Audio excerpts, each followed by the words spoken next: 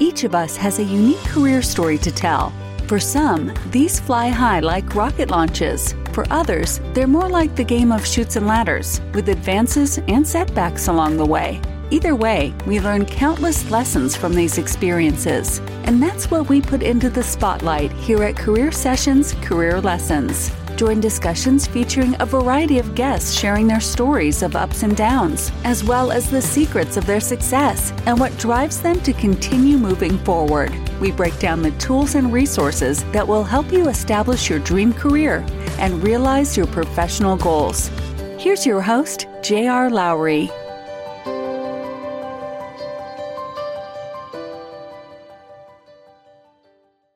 Hi, and welcome to Career Sessions Career Lessons. Today, my guest is Andrew Messick, who I first met when we were both working at McKinsey's Chicago office back in the mid-1990s. Andrew is now the CEO of the IRONMAN Group, a role he has held for the past 11 plus years.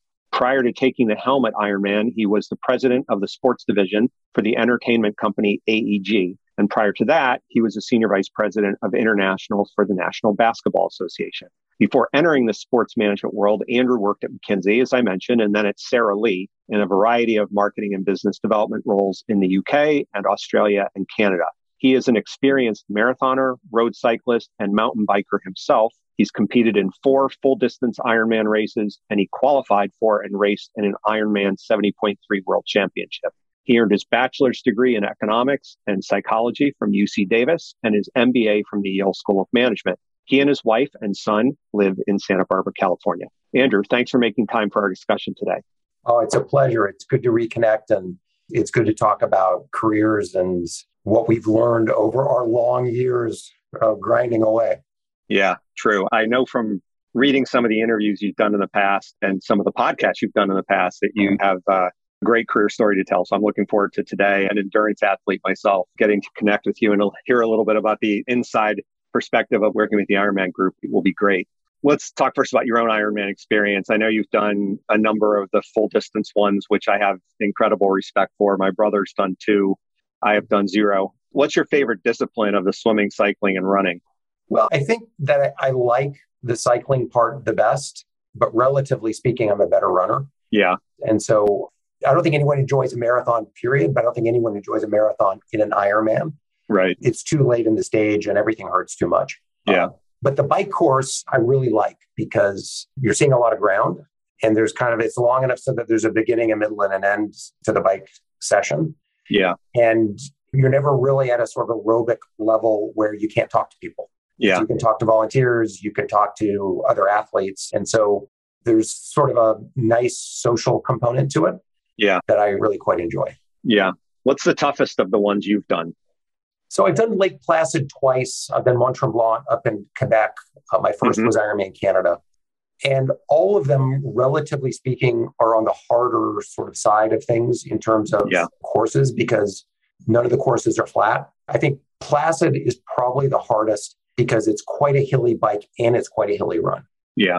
Especially the later stages, the hills are just not your friend, not going up them, not going down. And so I think Placid, I would have to say, is the hardest one that I've done. Yeah. I mean, I know Kona is Kona, right? It's had the mystique since the initial days, but I've always heard people talk with the most reverence about Lake Placid and what a tough Ironman that one is. And getting into it is an accomplishment, and being able to go do it and finish it is also an accomplishment. Let's go back a little bit. So I know you're from the Southern California area originally. What was your first paying job? So I grew up in Santa Barbara, California. My parents taught at UC Santa Barbara. And my first job, I was scooping ice cream at Baskin-Robbins when I was 16 years old. Yeah. And so I did that when I was in high school. And then I waited tables at the Biltmore Hotel in Santa Barbara all during college. As I've gotten older, I realized that all of my early jobs were customer-facing jobs. And so my formative years, I wasn't working construction. I was always talking to customers. Yeah. Over the course of my career, I've realized that I think that really helped me a lot, just to be able to talk to people and to be able to listen to people. And, certainly while I was scooping ice cream in high school, I didn't think this is a great job. I'm super psyched about it. But I think I learned a bunch of stuff that has proven to be pretty useful. And it was good for me to work when I was young and working with people, I think has really helped me. Yeah. I mean, I think all of us to some extent, I mowed lawns. I've talked about that on some of the earlier episodes. And I learned how to ask for business, right? I learned how to sort of soldier through it when it had rained a lot and the grass was really high, and getting that lawn mowed was going to be a huge hassle. And I'm sure you had those sort of similar experiences, even decades later, you kind of still carry with you. Yeah, I think those formative jobs when you're young and you're learning, what does it mean to go to work? What does it mean to try to do a good job? What does it mean to listen? Are all things that I think we tend to underestimate in those earlier years. But you look back and you say, and you look at people, some people who've been really successful, some people that have great tools, but maybe haven't been successful. And you look at them and you go, like, why did your career come off the rails? And sometimes it's just because like they just aren't good at listening. And maybe they didn't have experiences like the ones that we had, where you have to look people in the eye and you have to shake their hand and you have to listen to what they're saying and process what they're saying. And sometimes you have to acknowledge that you're not always right. You've made a mistake, and you have to be prepared to like address all of that. And so I think I feel very fortunate to have had a lot of the work experiences that I did when I was young, because in ways that certainly when I was at McKinsey, you don't appreciate. Yeah. When you're a McKinsey consultant, you don't think like that person's going to be a great consultant because they scooped ice cream when they were 16. Yeah. But sometimes those are like learning a lot of those skills really are difference makers for you later in the course of your career. You sort of fast forwarded a little bit. Did you work in between? You said you went to UC Davis. I know you majored in economics and psychology. Was there, and then you went to Yale and got your MBA. Was there a job in between there, or did you pretty much just go right into that master's program? No, I worked for a number of years, and I moved to New York and worked in the advertising industry for about 3 years. And it started with the old Ted Bates advertising agency in New York. And I got a job in the research department. And I'm analytically reasonably strong. And so I was able to do reasonably well there. But I realized that the advertising world, at least the advertising world in the 80s, being on the account management side is really, those are the more interesting jobs. Yeah. And so I moved into that and had an opportunity to go work for one of my clients, which I did for about a year. And then I realized that if I really wanted to advance in consumer packaged goods marketing, I needed to go to graduate school. And that led me to Yale. And then oddly enough, a lot of the experiences that I had working in advertising really were ones that were useful for McKinsey, and especially the consumer packaged goods practice in Chicago at McKinsey, which is how I ended up there after graduate school. Yeah. What led you to end up at McKinsey, where you and I met way back in the day? You could have gone out of post getting your MBA, could have gone right back into the consumer packaged goods space directly, but you did a few years with consulting. So what drove that decision for you? Well, I liked sort of the intellectual rigor of being a consultant. I liked the notion of being able to, certainly as somebody I was in my late 20s at that point, you get a chance to sort of punch above your weight a little bit. Yeah. And you get to focus on problems when you're quite young that you wouldn't necessarily get to focus on until you're a lot further along in your career. Yeah. You learn a lot. And the problem solving part, I really liked. The idea of being able to go into an engagement and really be focused on what are in many cases the most important problems that our clients are facing, and helping them think both intellectually and organizationally, how do you solve those? That was really fun. And it was really attractive. And the pay was pretty good too. Yeah. What do you feel like, you talked a little bit about what you learned in advertising, what you learned from your ice cream scooping days. What do you really, apart from the problem solving aspect of being at McKinsey, what do you look back and say that you took away from that experience that fueled you later on? I think there's two things that I feel McKinsey really, really helped with that have proven to be enormously useful. One of them is the analytic problem solving of being able to get to the heart of the matter really, really quickly. And to be able to have the skills and the experience to be able to strip away the things that are extraneous and understand what is the beating heart of an issue. How do you bring information to bear to be able to prove that? How do you not boil the ocean? How do you really very quickly be able to frame a problem in a way that is going to be useful operationally to be able to solve it? And I think that's part of what you do every day, or at least what you did in the 90s when we were there. Right. It's a huge part of what you do is like, what's really the problem we're trying to solve? And how do we convince ourselves that that's true? And that over the entire course of my career has just been enormously helpful. Then the second thing is team and project management, like the engagement manager skills of you're trying to get a bunch of people. Sometimes they're super capable. Sometimes they're people who have different levels of experience. And how do you organize them in a way that enables the team to be able to get to a result? And again, that's a critical part of being an engagement manager. And I think that has always been helpful to me because whenever we were trying to solve a problem at IRONMAN or in my AEG days or at Sara Lee, like being able to say, all right, these are the things we need to do. These are the tasks. Here's how we're going to organize ourselves. Here's how we're going to measure progress. All of those things have proven to be really useful to me over a period of decades. It's just day in, day out what we did for all those McKinsey years. Yeah, I think all excellent points. I often describe to people that the pattern recognition, right? You walk into a lot of those situations, you're expected to hit the ground running. As you said a minute ago, you have to kind of figure out what problem are we trying to solve and how do we prove whether we're right or wrong, right? Yeah. Sort of inference-based approach to solving a problem. But you get to see a lot of companies and a lot of cultures. And over time, you start to see patterns, right? And for me, that's always served me very well in my post-McKinsey life. You mentioned Sara Lee a minute ago. What sort of drove the decision to go over there? I know you were in a few different countries working for them before we swap or move into the sports section of your career. Talk a little bit about what you did there and what you took away from that. Well, they were my main client for the last couple of years that I was at the firm. And so I had an opportunity to move over into essentially working in a business development role on the client side. And we made a series of acquisitions and they needed somebody to help sort of figure out what to do with them. And so the business unit that I had been serving was based in London. So we moved there.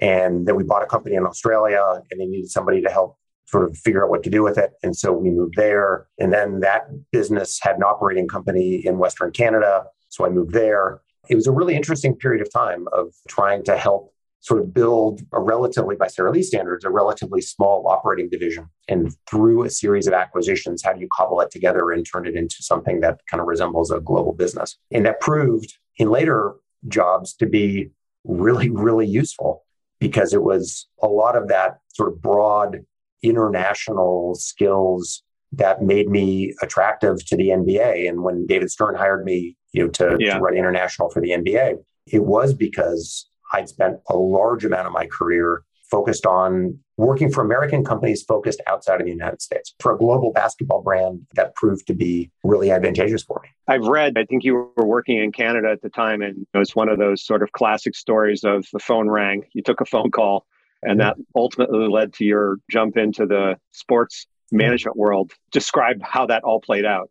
It wasn't just a phone call. It was a McKinsey phone call. It was Claudio Espezi, who's been like a great friend of mine for forever. And we worked together a lot at McKinsey. Interestingly enough, we're recording this call on Good Friday of 2022.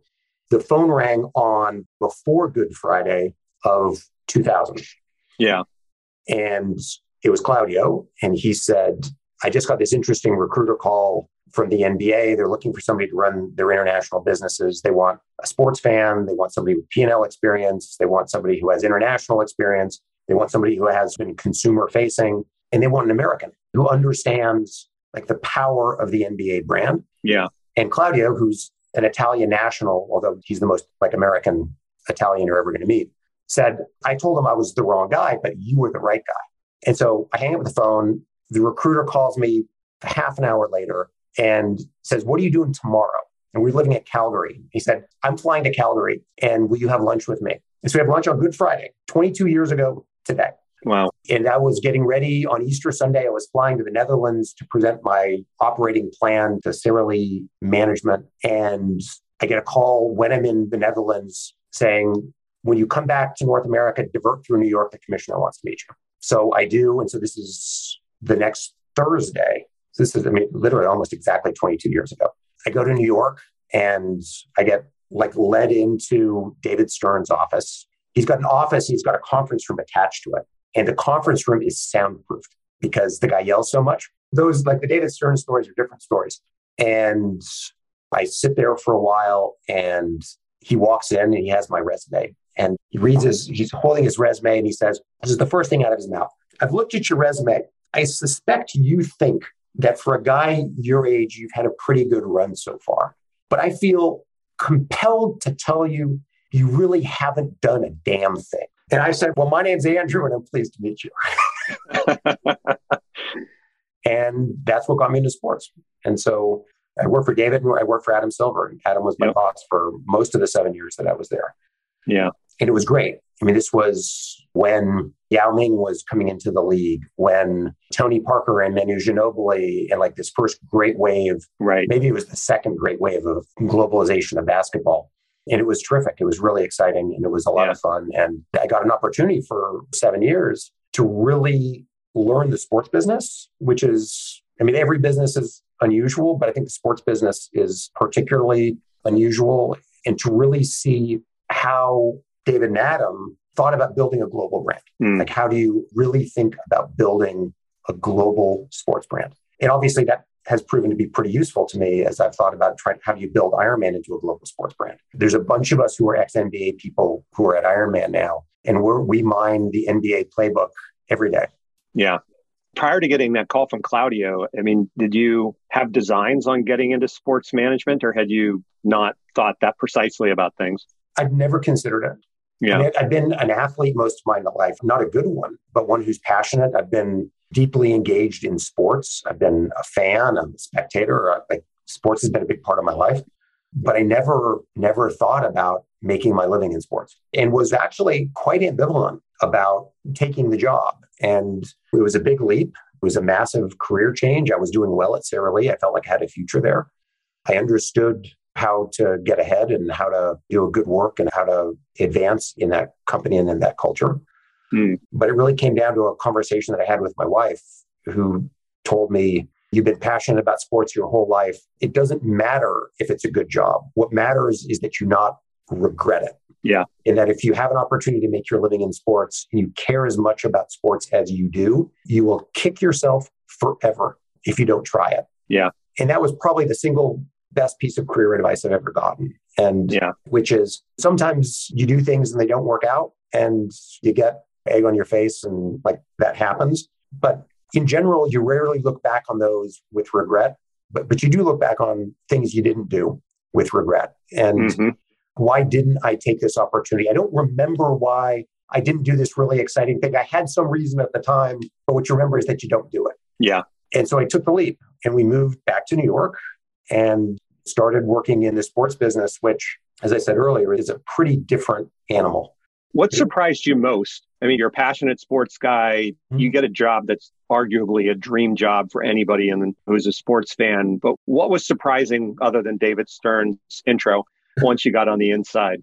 I'd spent all these years at McKinsey thinking about strategy, like strategy with a capital S. And one of the things that I really learned at the NBA is there's much less strategy with a capital S than I thought. What there is individual agreements. It's more of a deal type of transaction. You have a strategy, you know where you want to go, but you have to negotiate a collective bargaining agreement with your players. And you negotiate the best agreement you can. And then you have to negotiate an agreement with your broadcasters.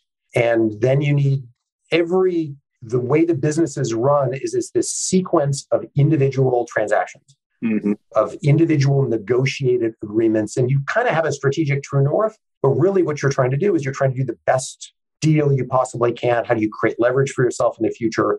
And it's much more detail focused than what we used to think about at McKinsey. And David always used to say that there's only detail.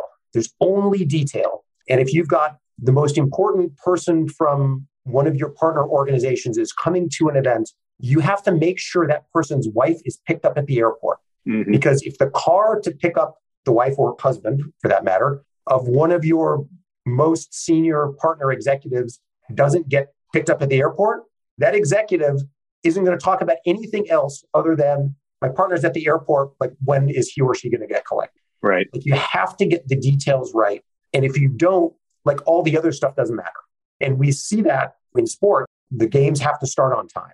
The referees have to show up. They have to follow the rules. There needs to be fair implementation of whatever your disciplinary procedure is. You have to be able to allocate the games in a particular season to the different broadcasters in a way that's fair.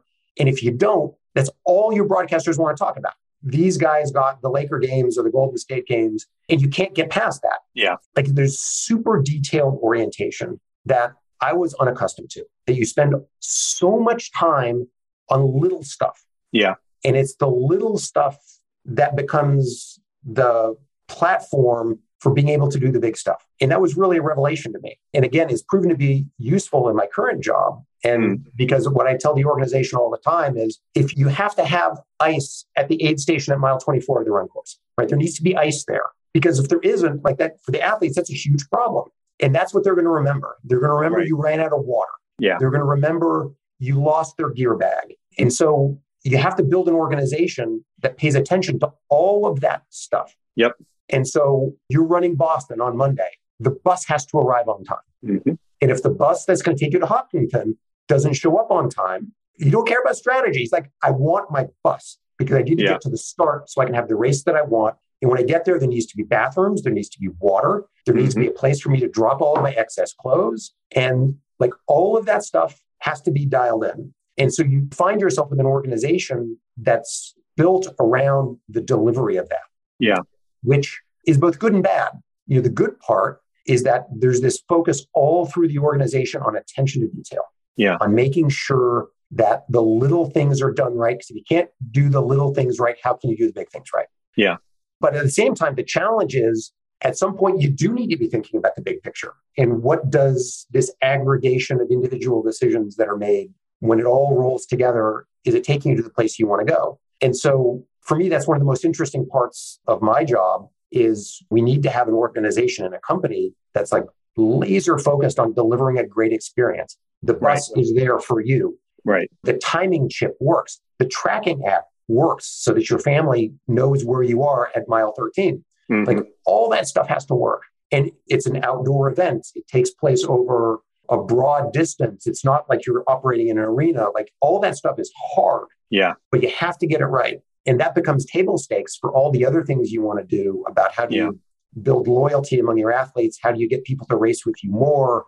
How do you build the brand and be able to leverage other aspects of the brand? Like that NBA experience, it was like, welcome to detail. Yeah. And you need to have like the details really, really tight.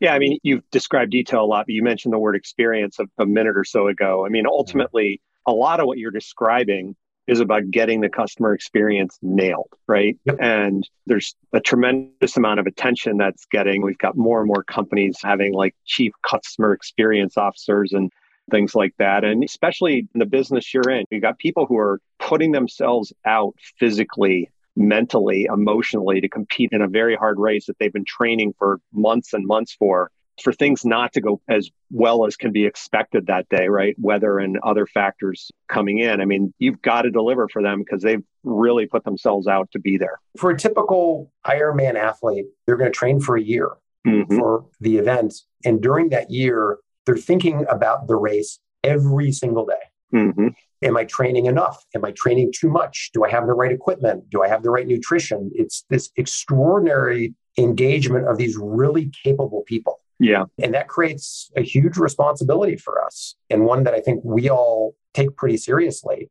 And yes, I'm an athlete too, but like the people who I train with, the people who I see on the weekends, the people who I see at races, these are all people who I've known and in many cases known for a long time.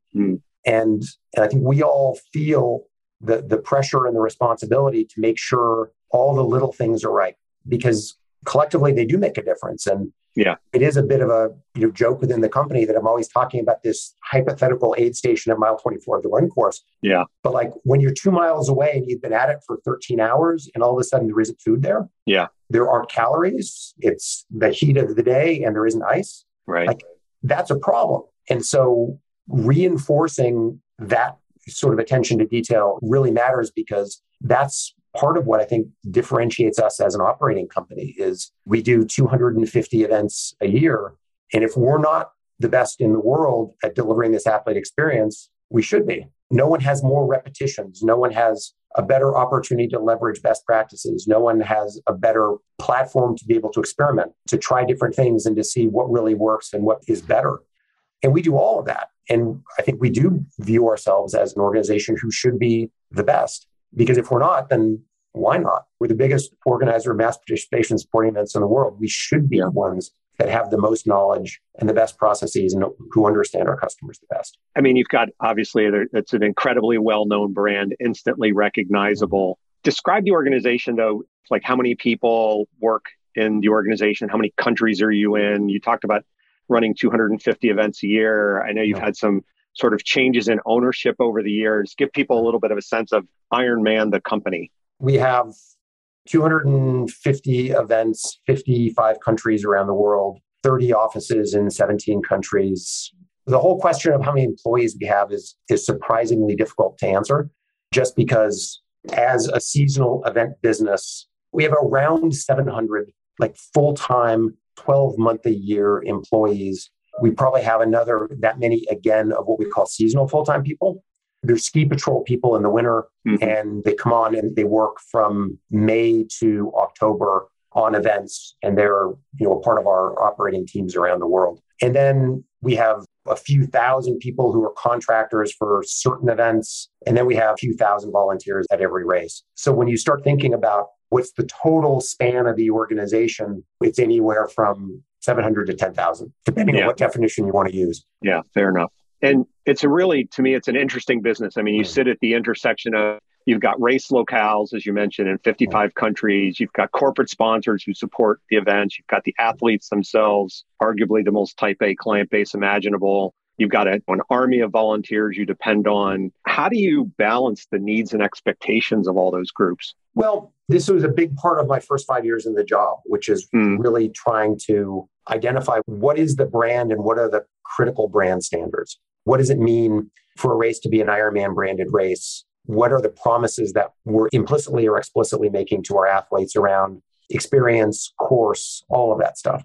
And so as we've gotten better at it, I think we've built an organization that is getting pretty good at being able to say, for any Ironman race around the world or Ironman 70.3 race, and to a lesser extent, we also own the Rock and Roll Running Series. We own the Epic Series of mountain biking events. We're partners in UTMB, in ultra trail running, and we have the Haute Route Cycling Series as well. But from an Ironman perspective, we're probably the furthest along, really thinking about what is that fundamental brand promise? What are the things that have to be the same everywhere in the world? And what are the things that you want to be different? You want Ironman New Zealand to feel different from Ironman California, and you want that to feel different from Ironman France. But at the same time, you want it to be recognizable as an Ironman event. You want an athlete who might live in Perth, Western Australia, to be able to look around our portfolio of races and have confidence that there's going to be like a bedrock experience, irrespective of what continent that race is in. But you also want the racing experience for the person who travels from Perth to Nice, France. You don't want it to be identical. You want Nice to feel uniquely French and uniquely Côte d'Azur. And so finding that balance, there's quite a bit of art in that. Yeah. But the core promise of you're going to get an extraordinary experience, the finish line is going to be amazing, you're going to be supported, it's going to be safe. All of those things are like bedrock operating principles. And we've done a ton of work over the years to really build out what does it mean to deliver a great racing experience to an athlete. And we're doing that in all the other brands too, recognizing that trail runners are really different from triathletes. Trail runners are really different from road runners. And so the rock and roll experience in Las Vegas is going to be very different from the race I'll be at next weekend, which is the Canyons Endurance Run in Auburn, California, which takes place on the Western States Endurance Run course. But we want to be able to make sure that we're delivering a great athlete experience to everybody. What those people are looking for and what we deliver is different by brand, because these populations of endurance athletes, there's some overlap and certain similarities, but they're really quite different and they're quite distinct. And so all of that complexity, we find ourselves delivering across regions. And so our team in New Zealand, and one of the reasons we have all of these offices around the world is that part of the event business, it's a very local business. Yeah. You need the mayor to give you permission. You need the local health and safety guy to say, okay, we're going to have ambulances. You need the local water safety people to say, here's the extraction protocol if someone gets in trouble on the swim and how we're going to get them out of the water. You need local people to say yes to all that stuff. And so what we found over the years is that if you want to have a business in New Zealand, you need an office in New Zealand and you need it full of Kiwis. And having Australians fly across the Tasman is just not the same. Right. And having Germans go into Austria is not the same. And having French people go into French-speaking Belgium is not the same. And so there's this very local component to our business as well, because these races are implemented in local communities where we're using public waterways, we're using public roads, using public infrastructure. And so part of the reason that we're not a huge company, but we've got people all over the place, because you have to if you're going to organize the events and get the people who need to say yes to say yes. And I think like your move to St. George, as you talked about with me earlier, for this year's World Championship is an example of where local policy, in this case, just the impracticalities of trying to hold an event in Hawaii with COVID continuing to hit, it ultimately affects what you're able to deliver. Yeah. And so maintaining that level of local support must be incredibly important to the future continued success of the business. Yeah. And this goes back to, a lot of the old McKinsey frameworks that we learned. You've got, for every event, the event's going to take place within a particular community. Yeah. And there's concentrated benefits and diffuse costs associated with the event business. It's very easy to be able to say, okay, we're going to bring 5,000 athletes and their friends and family, and it's going to translate into a certain number of hotel room nights. And there's going to be a certain amount of lift-in restaurants. And those constituents love our events. 10 miles out of town, near the bike course, when the mother and father are trying to get their kids to saxophone lessons, right, and the road's closed because the bike course is going through, maybe they don't like the event quite as much. Right. And so part of, again, the art of what we're doing is trying to balance and manage the community impact, recognizing that there's people for whom the events are unambiguously a good thing. Yeah. And there's people for whom they appreciate that the event's taking place, they like it, but they're inconvenienced. Yeah. And how do we help manage those people through that? How do we communicate with them effectively? How do we support organizations that we think are being disproportionately impacted? That's a lot of what we do too, because we want to be welcomed back into the community year after year after year. And it just doesn't happen by itself. It requires effort. Effort and nurturing and all of that. To deliver that consistent experience, right? And then manage that level of detail. What do you look for most in your leadership team and in the broader culture of the company that helps deliver that in a consistent fashion? Where I try to start with is for people to appreciate the psyche of our customers and the athletes, and to put yourself in the athlete's shoes. And you've trained for a year. It's all coming down to one day. Yeah. And you have to understand what it feels like to be an athlete with a race number pinned on the front of your shirt. And then you work backwards from there. And so how does the registration process work? How does the race process work? What does the branding look like? How do we integrate with our partners? How do we think about content and media distribution? All of those things, it's helpful if you're thinking with the athlete in mind. And so as we think about what are the values that we appreciate, what do we look for in leadership, it's this understanding that it doesn't matter if you're in operations or in sales or in marketing or in IT or in finance, the delivery of the race experience is the beating heart of the company. And so I think what I look for mostly is people who have the ability to make that pivot around, I have functional expertise or I have geographic expertise. Am I able to translate that into delivering a great experience for your customer? Yeah.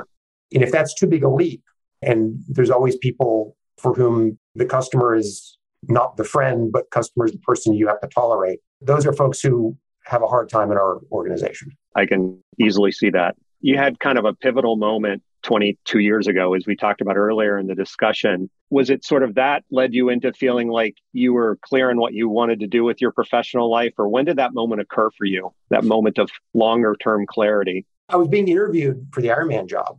And I spent 7 years at the NBA and they were great years and I loved it. But I was never a basketball guy. Mm-hmm. I wasn't a basketball junkie. I didn't play. I was a fan of basketball, but it was never like my top sport. And so being interviewed by IRONMAN and one of the owners, a guy named Barry Allen, the former chairman of the board of Harley Davidson, who was our board chair. So like, Andrew, why would you do this? And I was like, I've been an endurance athlete a long time. And there's no better job. Mm-hmm. There's no better organization. There's no better brand. And for me, to be able to have personal passion. By the time I got the job, I'd completed 2 Ironman races. I'd qualified for 70.3 Worlds and raced in it. I was a paid in full member of the endurance community. Right. And to be able to make your living and have influence on the preeminent brand in a segment where you have enormous personal passion. How many shots at that do you get in your career?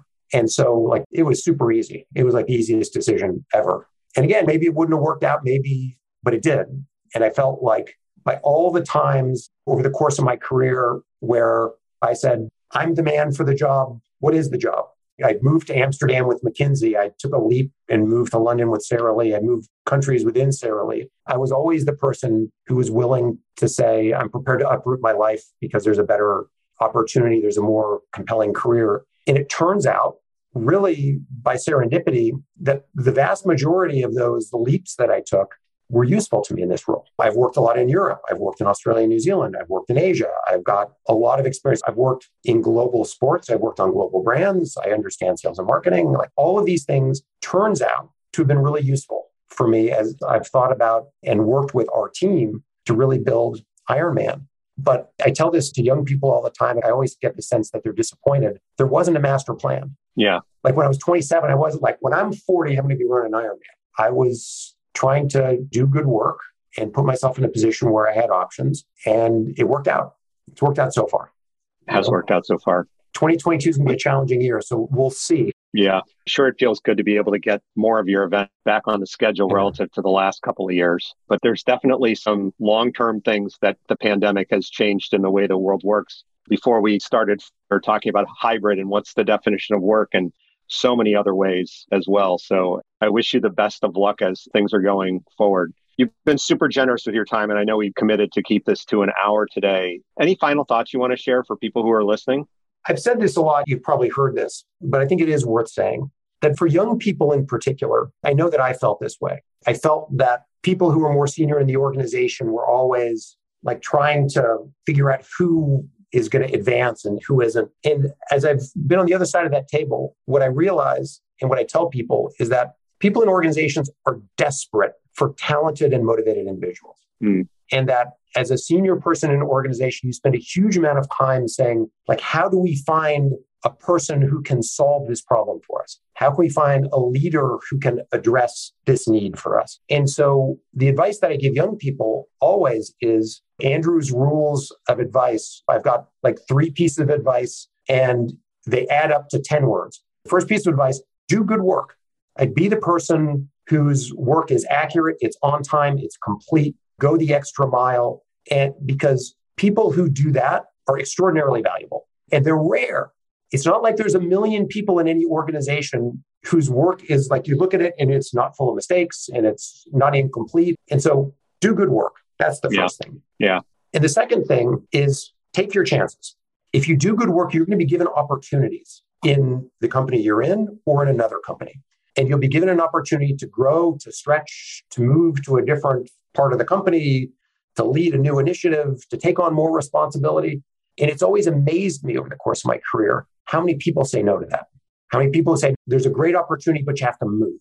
Oh, like there's the list of reasons why you don't do it. Your family, your spouse, your kids, your mortgage, whatever. But so many people say no. And I've always said yes. And so, yes, it's disruptive. It's harder than the status quo. But if you take your chances, you avail yourself to so many new opportunities. And so I always tell people to take your chance. If you're given it like a remarkable opportunity to go do something, even if it's scary, say yes to it. What's the worst that can happen? Yeah. And then the third advice is don't be a jerk. And for the course of our careers, the arc of your career is long. And over time, if you get a reputation as a good person to work with, someone who's honest, someone who's candid, someone who doesn't play political games, that reputation really helps you down the road. And it's been remarkable to me how many people I keep seeing and keep stumbling across. And so your reputation really matters. And if you're not honest, if you stab people in the back, if you're unkind, people remember it. Yeah, they do. And if you're honest and straight and a good person to be around and somebody who is wanted on the teams, I'd like Jane to be on the team. Everyone goes, yeah, I like Jane. I like working with Jane. That's the kind of thing that helps you over time in your career. So that's the 3 pieces of advice I give people. Do good work, take your chances, don't be a jerk. 10 words, Very one simple. word for each finger. Works great. All right. Why don't we bring it to a close there? This has been great, Andrew. Okay. I really appreciate it. It's been nice to reconnect. And it's been a really long time. And as I said a few minutes ago, I wish you and the organization the best for this year as you kind of manage your way, hopefully back into something resembling more a normal course, of normal schedule for your organization. Well, I appreciate that. It's been fun, JR. And I wish you the very best of luck in Boston on Monday. I wish I was there. It's one of those events where you feel like the whole running world is there and you're at the center of the beating heart of running. And that's always a special feeling. And I know you're going to have a great time. Yeah, it'll be, like I said to you earlier, it's been a long time since I've run on the course. So I'm really looking forward to it. And hopefully we'll have a good day. You never know completely how it's going to go until you're out there. But the important part is, I've raised a bunch of money and that's what matters. And this is sort of the reward in a way for that. So, okay. All right. Again, thanks, Andrew. Have a good day. All right. Take care. Yeah, you too. Bye-bye. Thank you for listening to Career Sessions, Career Lessons. We hope the nuggets of wisdom shared today help guide your path to the successful career of your dreams. This podcast series is part of Pathwise.io, which is here to help you live the career you want. We provide a comprehensive mix of career and professional development events, insights, tools, and exercises backed by a group of leading coaches and other career management experts. If you aspire to something more or just something different in your career, join us at Pathwise.io. You can find us on LinkedIn, Facebook, and Twitter. See you again on the next episode.